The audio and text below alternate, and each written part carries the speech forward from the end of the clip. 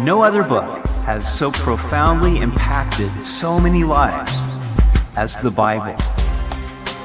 Welcome to Simply the Bible, the Through the Bible teaching program of Pastor Daryl Zachman of Calvary Chapel, Treasure Valley. Today we look at Psalm 69, where David cries out to the Lord from the deep waters. Many people attack him, but he trusts that God will redeem his soul. We hope you'll join us as Pastor Daryl continues in the Psalms on Simply the Bible. Many years ago, I worked as a recording engineer for a Christian artist named Charlie Peacock. And he wrote a song called Down in the Lowlands, based on Psalm 69. That's the psalm we look at today. It is long, so we will only cover part of it today. It is also prophetic in that it describes the sufferings of Christ. To the chief musician, set to the lilies, a psalm of David. It seems that the lilies was the tune David chose for these lyrics. If only we knew how it went. Psalm 69, Save me, O God, for the waters have come up to my neck. I sink in deep mire. Where there is no standing, I have come into deep waters, where the floods overflow me. I am weary with my crying. My throat is dry. My eyes fail while I wait for my God. How poetic David was in describing the highs and the lows of life. And here he was down in the lowlands. The waters up to his neck. He was sinking in deep mire, and he was crying out. He was weary. He was wailing. His throat was parched from crying out, and he had been waiting for his God to come through. But as of yet, it had not happened. Those who hate me without a cause are more than the hairs of my head. Now, there are those times when we do go through depression. When I was in my 20s, for a couple of years, I struggled with depression, and I turned to the Psalms, this psalm and many other psalms, looking for hope and comfort and deliverance from the Lord. It happens. Those who hate me without a cause are more than the hairs of my head. They are mighty who would destroy me, being my enemies wrongfully. Though I have stolen nothing, I still must restore it. So here we see the reason for David's depression. There were people who hated him. Now, David was used to having enemies. He had a lot of them, and he would, suffer hatred from the foreign enemies. He would expect that, but these were people who hated him without a cause. Now, I think it's true. It's human nature to want people to like us, and when they don't like us, it hurts. And when we can't figure out a reason that they don't like us, it hurts even more. But the truth of the matter is there are people who will hate us just because we are Christians, or just because God has blessed us, or because we're talented, or because he's given us a position of leadership. I heard that there was this man who was collecting crabs on the beach, and he would put them into a coffee can, and his friend came by and said, I noticed you don't have a lid on that can. Don't they ever just crawl out? And the man said, he said, every once in a while, one will manage to get to the top, but then all of the other crabs will pull him back down. And I think that is to be expected when you are in a place where God blesses you and lifts you up. There are going to be those who hate you without a cause. Now, David used some hyperbole here. He said that those who hate me without cause are more than the hairs of my head. I doubt that, literally.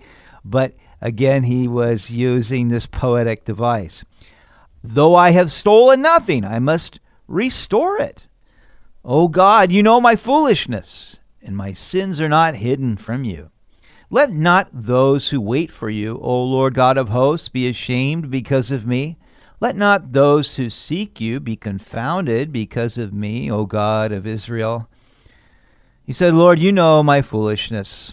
I think David probably knew there wasn't really a good reason for him to be moping the way that he was. And I think he was concerned that others would see him and it would cause them to stumble.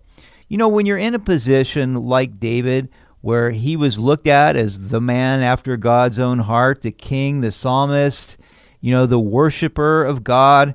Well, if he didn't have it together, he could be the cause of other people losing faith in God. And so he said, let not those who wait for you, Lord, be ashamed because of me. Let not those who seek you be confounded or confused because of me, O God of Israel. Because for your sake I have borne reproach. Shame has covered my face. I've become a stranger to my brothers and an alien to my mother's children, because zeal for your house has eaten me up, and the reproaches of those who reproach you have fallen on me. When I wept and chastened my soul with fasting, that became my reproach. I also made sackcloth my garment and became a byword to them. Those who sit in the gate speak against me, and I am the song of the drunkards. And so he said this was happening because of the zeal that he had for the house of God. He loved to worship God. He even fasted, and yet when he fasted, they looked at him with scorn and reproach and spoke against him. Those in the city gates would be the elders, the officials, and as well the drunkards wrote songs about him. Everybody was against David, and he's saying, look, it's happening because I love you, God. That's why they hate me, and they have no cause, but still it hurts. Now, this really does look forward to the sufferings of Christ. Jesus also bore much reproach from his people, and he was rejected by his own brothers. They didn't believe him. And you will recall that when Jesus went into the temple early in his ministry at Passover, he saw the money changers and those selling the animals, and basically they were gouging the people. And so he overturned the tables of the money changers. He formed a whip and drove out the animals. And it says in John 2:17 that the disciples remembered that it was written, zeal for your house has eaten me up. And so they applied what they were seeing Jesus do to this Psalm 69 written by David.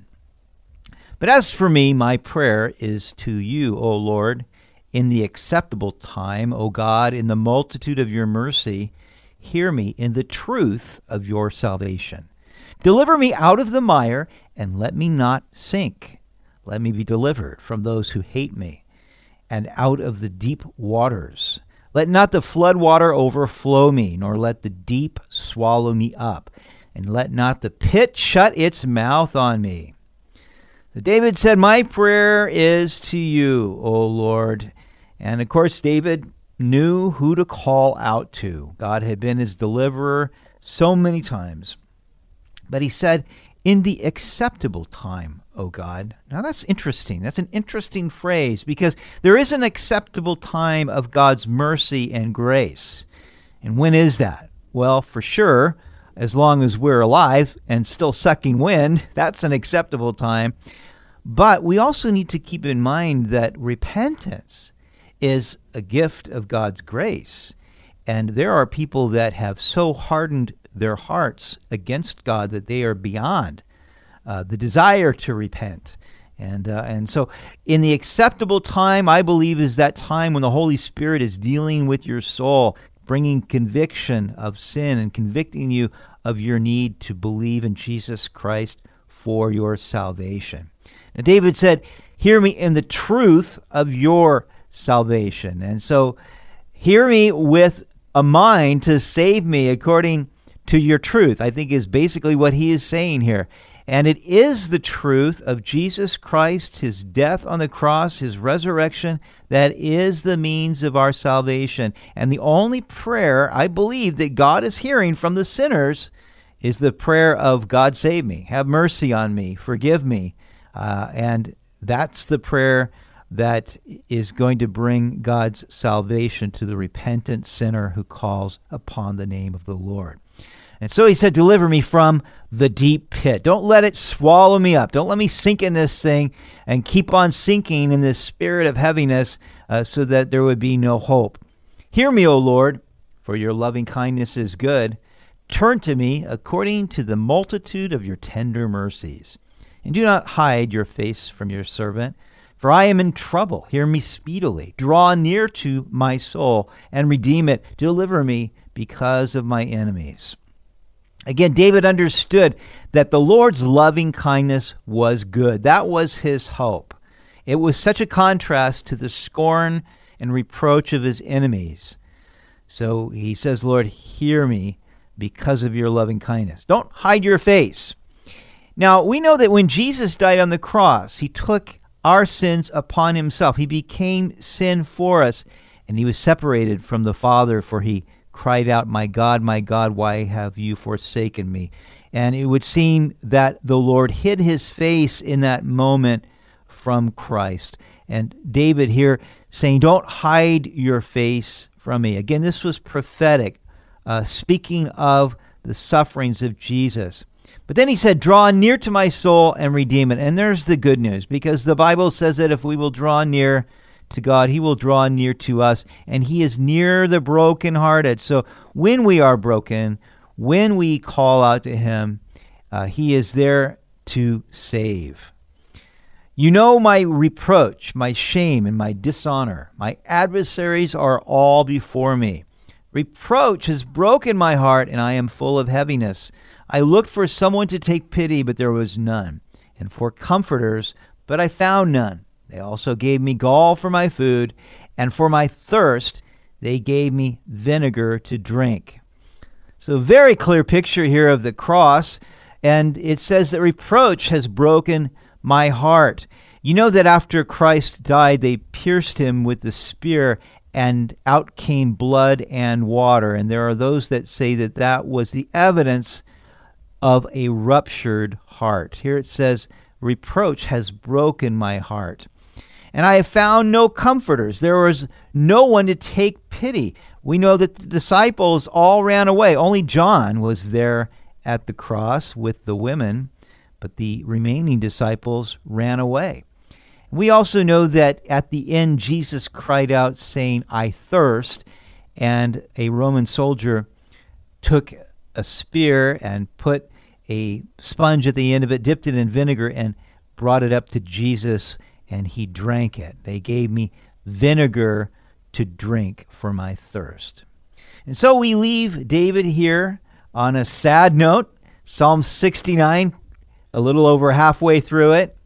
And this was the same sadness that disciples of Christ experienced when they saw his sufferings. There seemed to be no remedy for the heaviness that they felt. They were down in the lowlands where the water was deep. But from deep in the heart of the earth, God would raise up his Son on resurrection morning. And God will raise us up from the pit as well. That power is available to all who call upon the name of Jesus Christ. God has taken us from the lowlands and seated us with Christ in heavenly places. You've been listening to Simply the Bible, the Through the Bible teaching program of Pastor Daryl Zachman of Calvary Chapel, Treasure Valley. For more information about our church, please visit our website at calvarytv.org. To listen to other episodes, go to 941thevoice.com or check out our podcast on iTunes or Spotify. If you have any questions or comments, please contact us through our website. Tomorrow, David concludes Psalm 69 with a call for judgment against his persecutors and a prayer that he would be set up on high. We'll also look at Psalm 70, which inspires us to magnify God. We hope you'll join us as we continue in the Psalms on Simply the Bible.